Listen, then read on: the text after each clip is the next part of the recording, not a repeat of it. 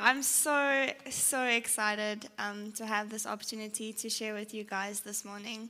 And I just wanted to start off by thanking the elders for trusting me to be able to share this morning.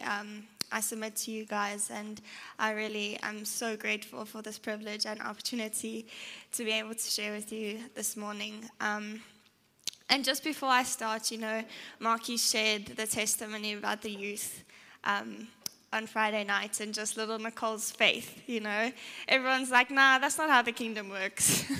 It's too late to pray now. And she's like, no, of course I'm going to pray.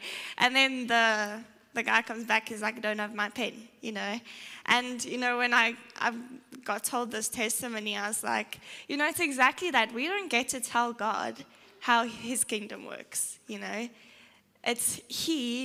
It's his kingdom, And just going into this morning with what I'm going to share on, this is so true for what I'm going to speak on. And I'm speaking on Jesus today. But as you listen and as I speak and reveal to you the redemption and the reconciliation that we have through Jesus, I don't want you to sit there and let the enemy disqualify you from that. Because you don't get to decide how God's kingdom works. He does. And he sent Jesus for everyone, that everyone may have the right to become a child of God. So whatever the enemy tries to come and lie to you and tries to steal from you this morning, bind and rebuke that as you sit there and as you listen to the preach, because it's a free gift from God, and that's how he chose to run his kingdom. And we don't get to choose it. We accept it. We accept the free gift of salvation through that. So for those of you who are here for the first time, we're doing the Lost Son series, and we are now on week 4. So we've been through the story, and it's the story of the prodigal sons. So if you don't know the story of the prodigal sons, it goes, there's a father, he's a very wealthy man, and he has 2 sons, the older son and the younger son. So one day the younger son comes up to him and he says, Dad, you're taking very long to die, and I want my inheritance. I know you're a wealthy man. I want my inheritance now. It would be better if you were dead, but you're not dead. So can you just give it to me now, and then we'll be good? And the father's like, okay, you can have it. So the younger son takes his inheritance, and he goes and he spends it all on partying, chicks, booze, the likes. I don't know if they had drugs that day in that day, but if there was, he was probably spending it on that too. And he spends it all up.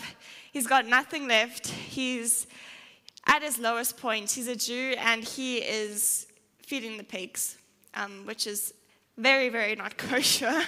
But he was just at the bottom of it. He was hungry, and he was envious of what the pigs were eating. That's how low this guy was. So he decides to come back to the father, and he says, maybe if I go home, my father will just let me be his servant in his house. So he's going home, and he's preparing this long speech of what he's going to prepare to say to the father.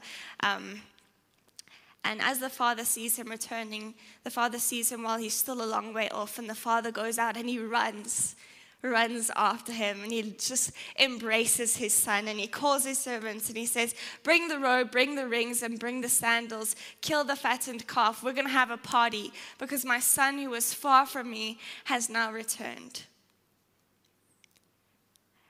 Then the older brother, who has faithfully been working hard in the field, is not happy about this, and he sort of storms off.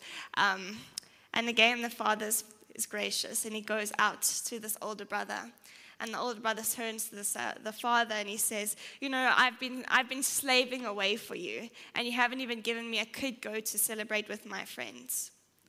But yet this son of yours who squandered your wealth on prostitutes come home, and you kill the fattened calf for him. And the father turns to him, and he says, everything that I have is yours.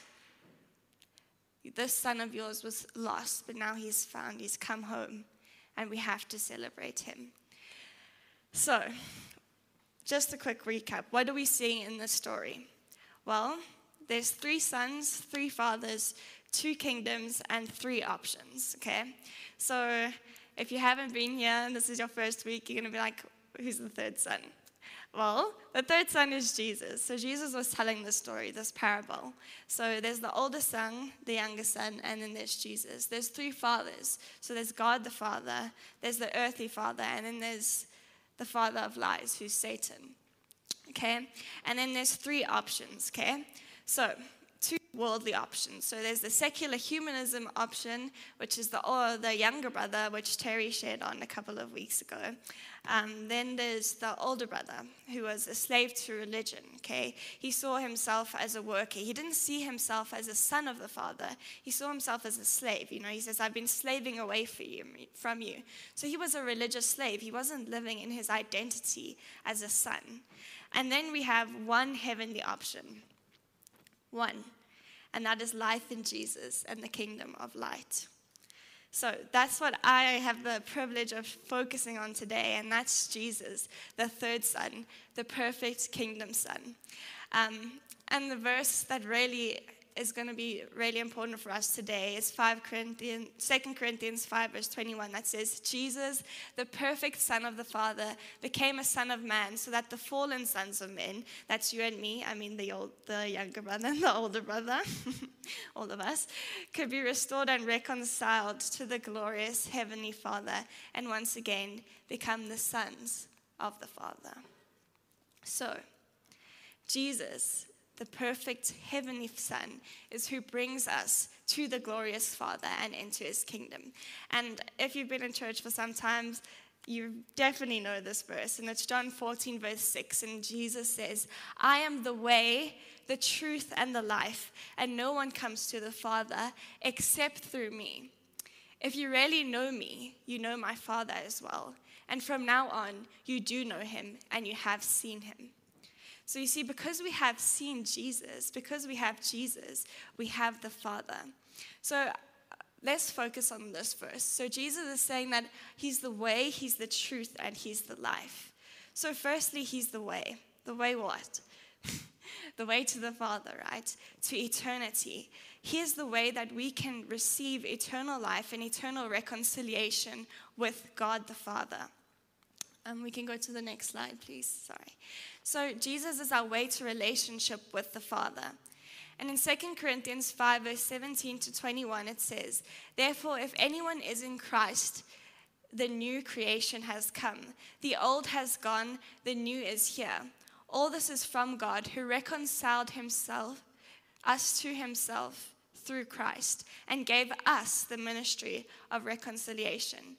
That God was reconciling the world to himself in Christ, not counting people's sins against them, as he committed us to the message of reconciliation.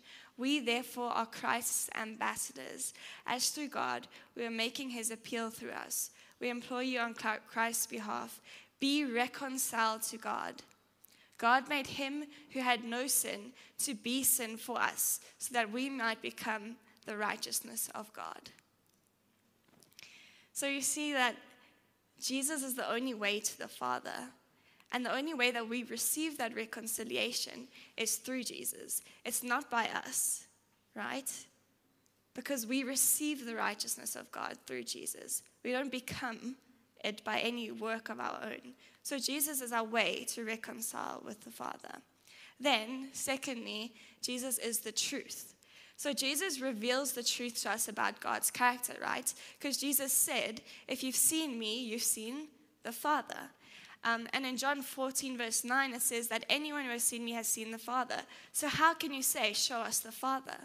Because if you've seen Jesus, you've seen the Father, because Jesus is the truth of the Father's character. And no one has ever seen God but the one and only Son, who himself is God and is in closest relationship with the Father and has made the Father known. That's John 1, verse 18. So we see that Jesus is revealing the truth about God's character to us. And not only that, but Jesus reveals that the kingdom, God's kingdom, is a kingdom of truth.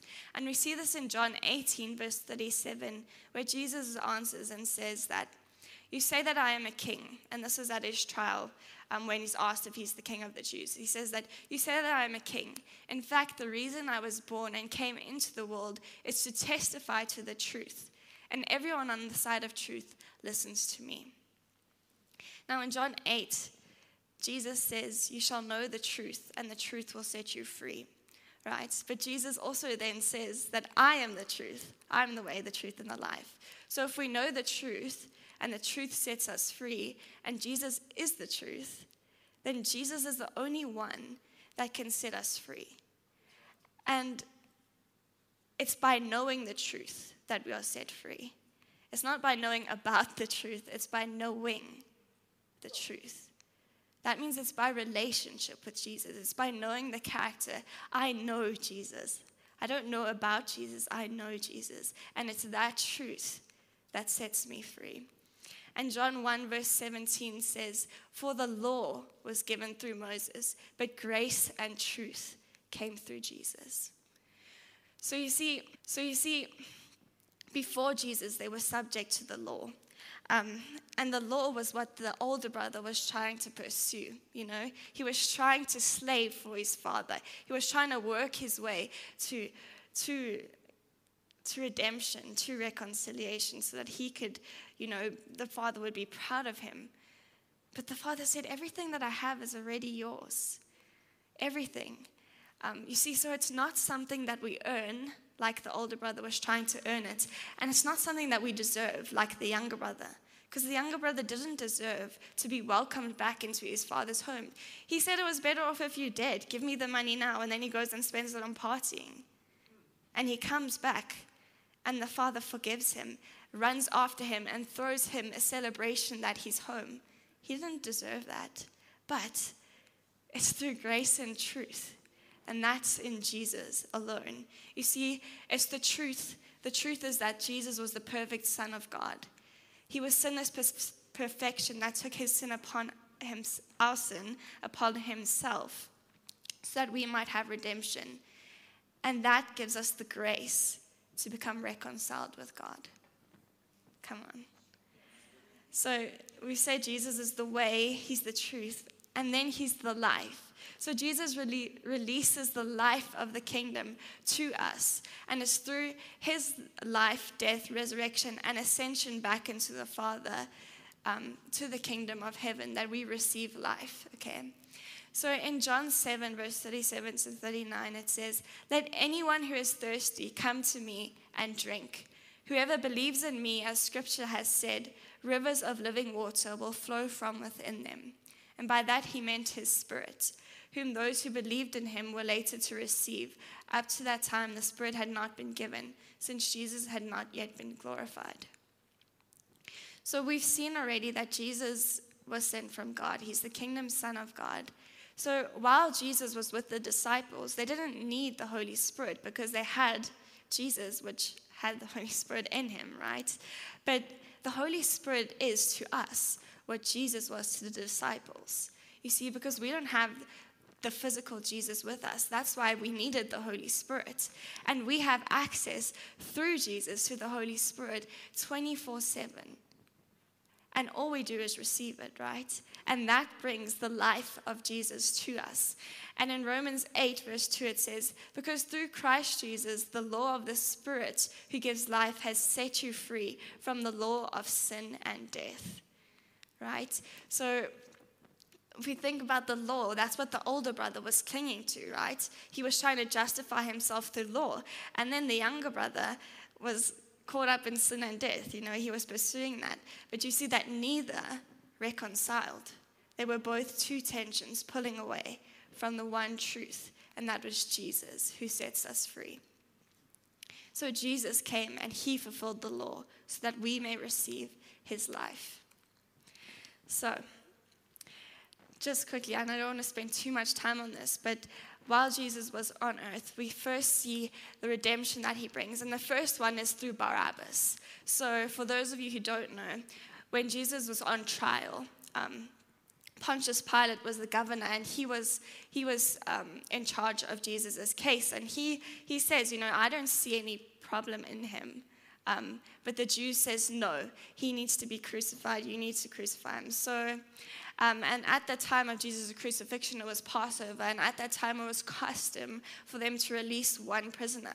So Pilate asks the crowd, and he says, well, do you want me to release the king of the Jews? And he's speaking of Jesus. And they say, no, we don't want him.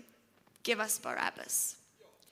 And Barabbas, he was part of an uprising. You see, Barabbas deserved his sentence. He deserved to die. And on the other hand, you have Jesus, who is sinless perfection, who didn't deserve his sentence. Yet, Jesus physically takes the place of Barabbas at the cross. He physically, in a divine exchange, takes Barabbas' place, the place that Barabbas deserved to die. But Jesus dies in his place. And the beautiful thing is that if you look at Barabbas' name, it means son of the Father. And Jesus was the true Son of God the Father. Yet, he takes Barabbas' place and gives Barabbas another chance. You see, it's through Jesus, the true Son of God, that we receive a kingdom identity to become children of God. Just like Barabbas, the Son of the Father, we are physically justified by Christ. And then next, we see the first spiritual justification on the cross, and that's the thief next to Jesus on the cross. So this is, again, another person that deserves to die, right? Because they deserve their sentence. And there's two thieves on either side of Jesus. And one of them is saying, "Didn't you say you're the Son of God? Save yourself and us." And then another one on the other side of Jesus turns to him and he says, "Are you crazy?" He says to him, "Don't you fear God?" He said. "Since you are under the same sentence, we are punished justly, for we are getting what our deeds deserve, but this man has done nothing wrong." Then he says to Jesus, "Jesus, remember me when you come into your kingdom." And Jesus says, "Truly I tell you, today you will be with me in paradise." And why? Why is that? Because this guy didn't pray a sinner's prayer or anything, right? He didn't do that. He didn't attend a church service or something. He wasn't born in a Christian family. But yet he is with the Father today in heaven. And why? Because he looked at Jesus and he says, this man, he doesn't deserve to be here. Because he recognized, one, that Jesus was the way, the truth, and the life. He recognized the truth that Jesus was sinless perfection. And he recognized that the only way into the kingdom was through Jesus. And that the only way he could receive eternal life was through Jesus. And because he had had that revelation of those three things, Jesus says to him, "Today you will be with me in heaven." And you see, through that, he receives reconciliation with God the Father in heaven as well. So, Jesus, we see, is the perfect kingdom, son of the kingdom. He's the kingdom's son. And we can go to the next slide. So, we see Jesus is supreme. And Colossians 1, verse 15 to 20, it says, "The Son is the image of the invisible God, the firstborn over all creation. For in him all things were created, things in heaven and on earth, visible and invisible, whether thrones or powers or rulers or authorities, all things have been created through him and for him. He is before all things, and in him all things are held together. And he is the head of the body, the church. He is the beginning of the firstborn from among the dead, so that he might have supremacy. For God was pleased to have all things and his fullness dwell in him, and through him to reconcile to himself, to God the Father, all things in heaven and things on earth, by making peace through his blood shed on the cross." So here we see that Jesus is the perfect Son of the kingdom. He's the image of God, and he's the fullness of the Father. The fullness. God made the fullness of the Father dwell in Jesus. So Jesus is supreme, and he's the kingdom's son. And through Jesus, we receive the blood that he shed on the cross and his redemption. So, as seeing Jesus as the kingdom's son, there's 6 key things that highlight to us Jesus' posture and how he operates in his identity as the true kingdom son of God. And the first is that Jesus was secure in the love of the Father. And we see this in John 5, verse 20, and it says, "For the Father loves the Son and shows him all that he does. Yes, and he will show you even greater works than these, so that you will be amazed. So you see, it comes from this place of love. Jesus loves the Father, and the Father loves Jesus. And then these things are worked out, right? So the works flow from that place of love and that security of love with the Father. And the second thing is that Jesus understood his sonship. So in Luke 4, verse 9 to 10, it's when Jesus is being tempted in the wilderness, and Satan takes him up over Jerusalem, and he says, throw yourself down from here, for it is written, he will give his angels a command charge concerning you, to guard you, and will uplift you, and will not strike your foot against a stone. But Jesus knows his Father, and he knows the character of God, and he's secure in his sonship, contrasting to the older brother. So he says, no. It's also written, do not put the Lord your God to the test. So Jesus understood, I am a son, and yes, God will protect me, but I don't need to test God because I know him. You see, when we have a real understanding and when we're secure in something, there's no need to prove it. The next thing is that he understands that everything that he has is a gift from the Father. So, we said that one, he's secure in the love of the Father. He understands his sonship, and he understands that everything is a gift from the Father. And we see this in John 17, verse 6 to 8. And it says, now they know that, and this is Jesus speaking, it says, now they know that everything that you, the Father, has given me comes from you. For I gave them the words that you gave me, and they accepted them. They knew with certainty that I came from you, and they believed that you sent me. Then, fourth thing, he works with the Father, and he pleases him, and the Son's pleasure is in the Father. So we see that, one, because Jesus was secure in the love of the Father, he understood his sonship, and he understood that everything he has was from the Father. He could work with the Father. And then we see this in John 5, verse 19. It says that Jesus is speaking, and he says, very truly I tell you, the Son can do nothing by himself. He can only do what he sees the Father doing, because whatever the Father does, the Son does too.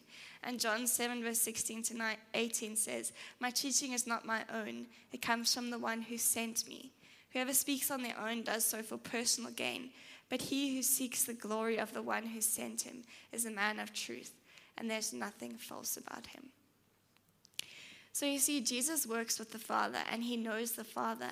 And because of that, he works out. And I do some babysitting quite often. And one of the little boys that I babysit for, the one night I was putting them down to sleep.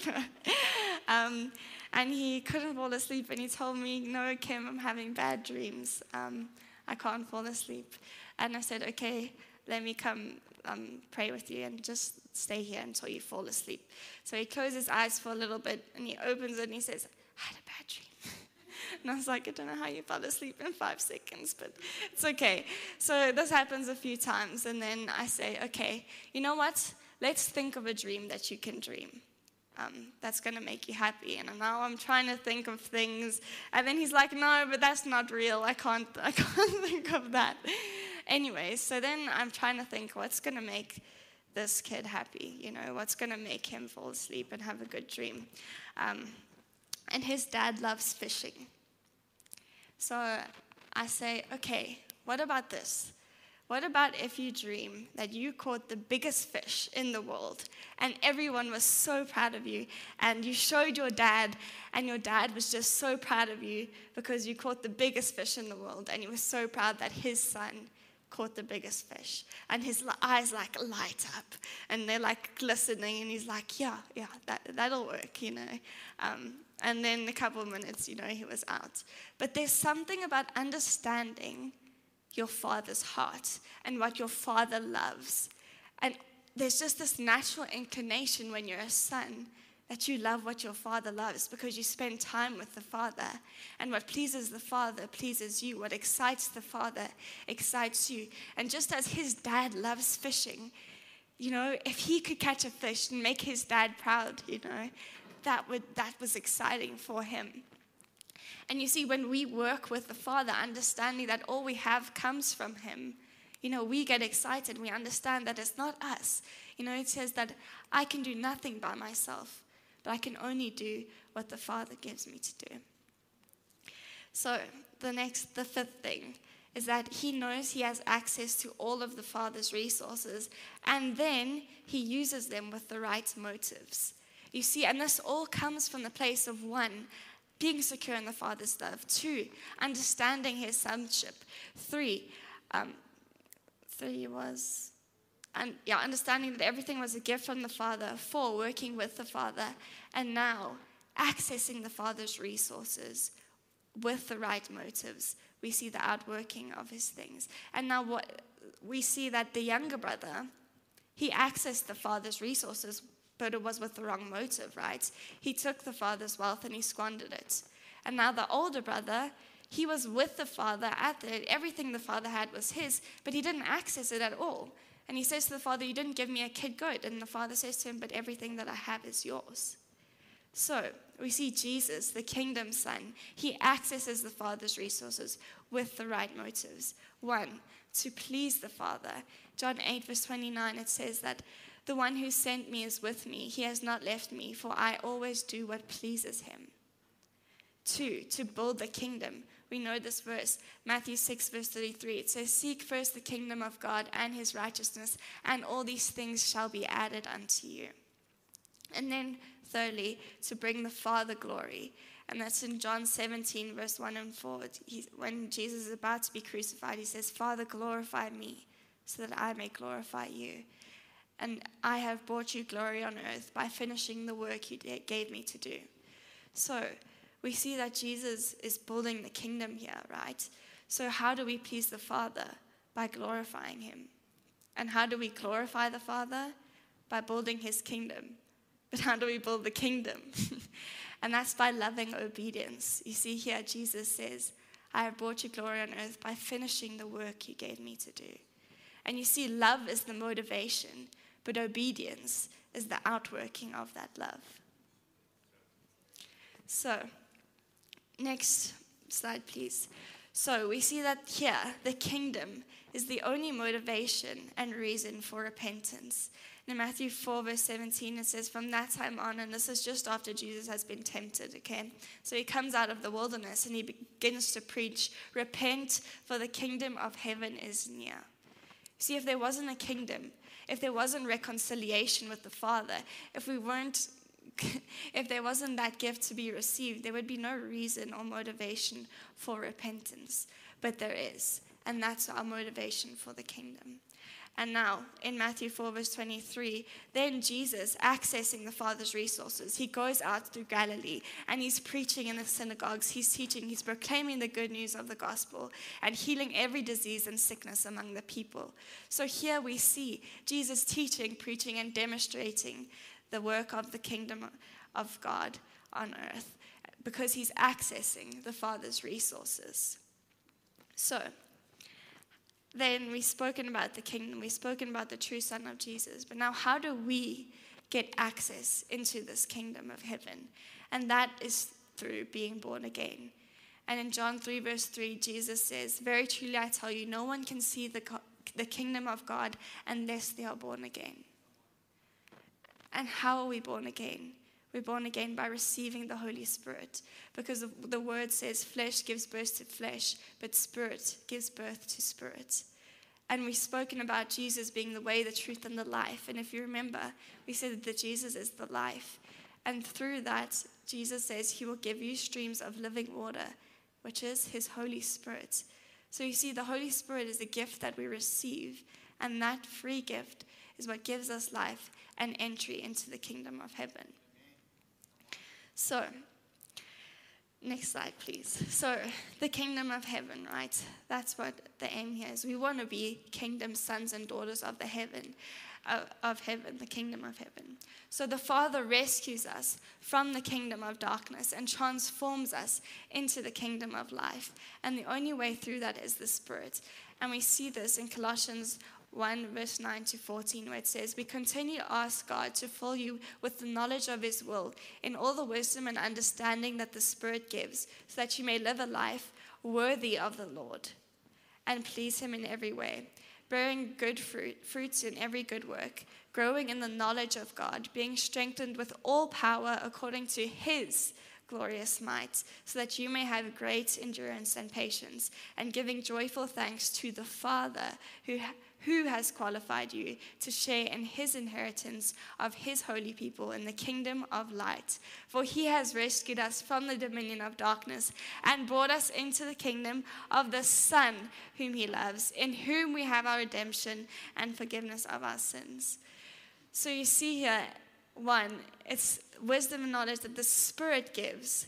The Spirit helps us to live a life worthy of the Father, according to his power and his glorious might, who qualifies us so that we may be rescued from darkness and transformed into life. You see, it's not us. It was the Spirit. It's his power, it's God, and it's Jesus that we receive our reconciliation and redemption. And you see that the darkness in and itself is not something that can be created. If we were to close all of these blinds and really tape up these walls, it would get dark in here, right? But have we created darkness, or have we removed the light? See, darkness cannot be created. It is merely the absence of light. But when we receive Jesus, we receive the light. And if you can go to the next slide, please. John 1, verse 9 to 14 says, "The true light, Jesus that gives light to everyone, was coming to the world. And he was in the world, and though the world was made through him, the world did not recognize him. He came to that which was his own, but his own did not receive him. Yet to all he did receive, he gave the right to become children of God, not children born of natural descent, nor of a husband's will, but born of God." You see, the Word became flesh and made his dwelling among us. We have seen the glory of God, the glory of the one and only Son who came from the Father, full of grace and truth. So we see how Jesus is the true life. He's light. He's the way, the truth, and the light. See, the law was given through Moses, but grace and truth here again we see come through Jesus Christ. And through him, we get our identity as kingdom children of God. So, with that, we have this new identity. And you can go to the next slide, please. As children of the Father, kingdom sons and daughters. So, we're called to live like Jesus did. And how do we do that? By following his example, right? Because Jesus will never call us to be something that he was not. So, we already read that he won our rights. We have the right to become children of God. And all of creation, it says in Romans 8, verse 19, all of creation is waiting for the true kingdom sons and daughters of God to be revealed. Okay?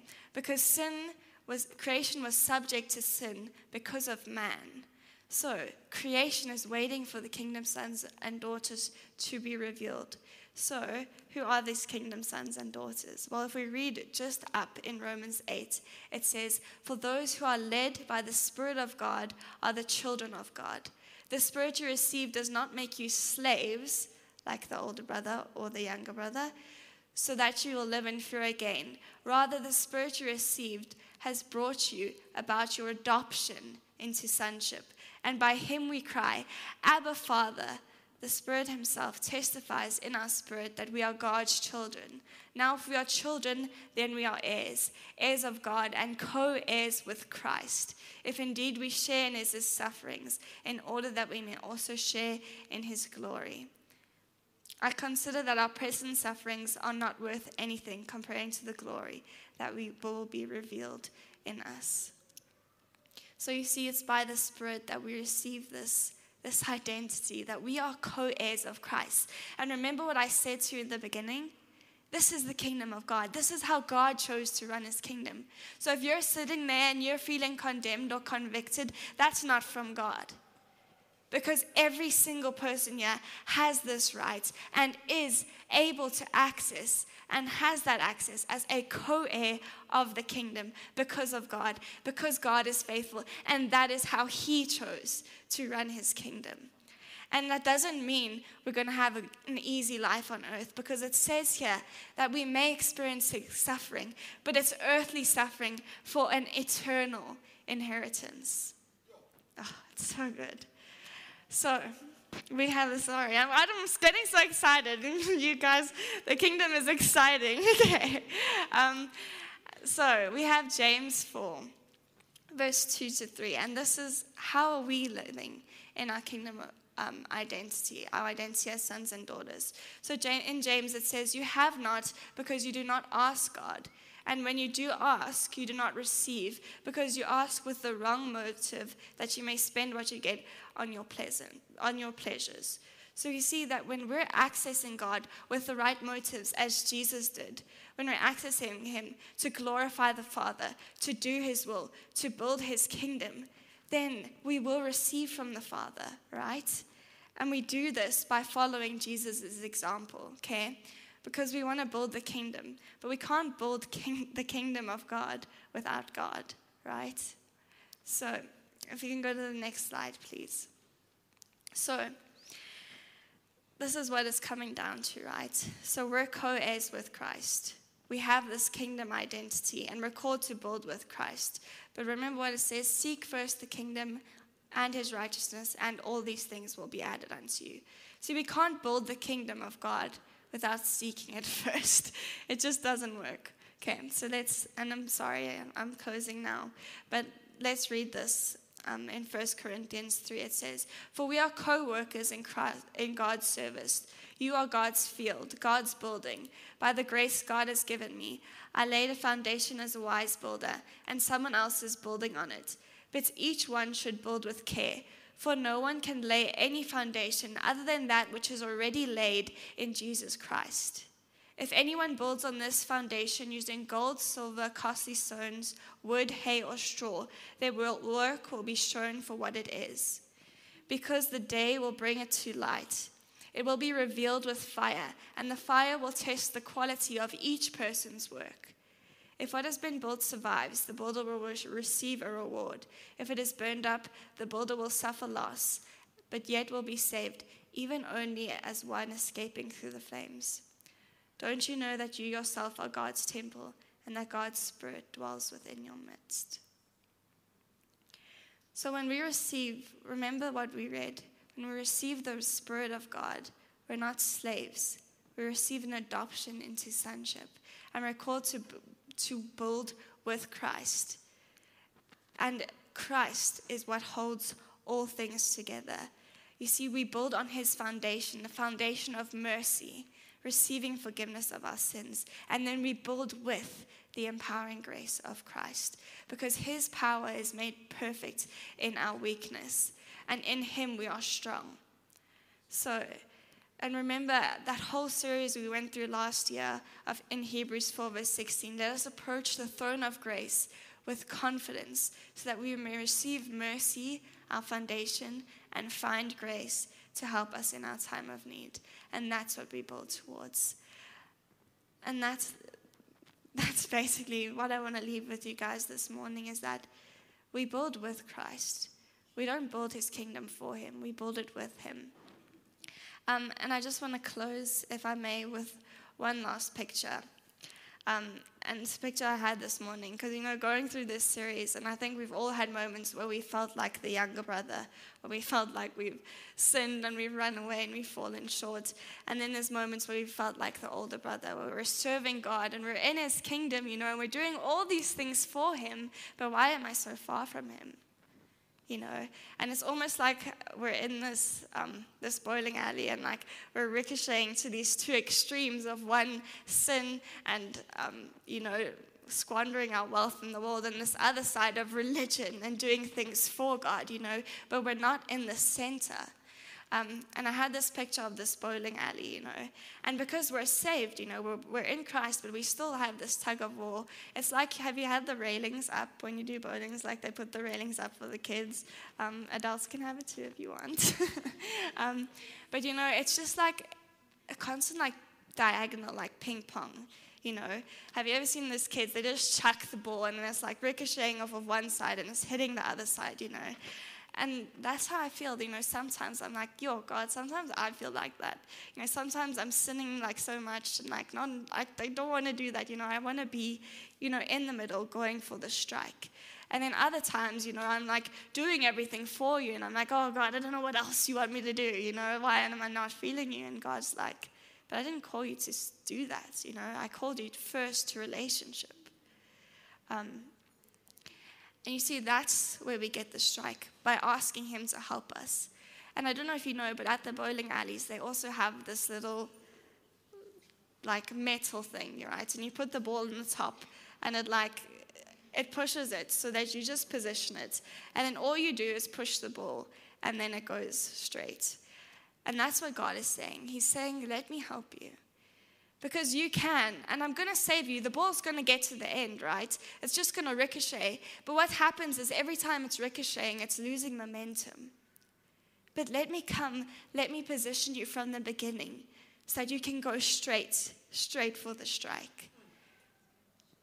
And that's where I want to be. I want to be living like the kingdom son of God, going for the strike, building with Jesus, not for him, so that I don't have to lose momentum and to hurt myself along the way by hitting against those sides. And I don't know if Mark and Bernard, you maybe want to pray for us. I can pray. But let's pray that, Father, help us to build with you, to live in our identities, to understand your love for us, to be secure in our sonship, to work with you, to understand that everything that we have is from you, and to use your heavenly resources to build your kingdom. Thanks so much, guys.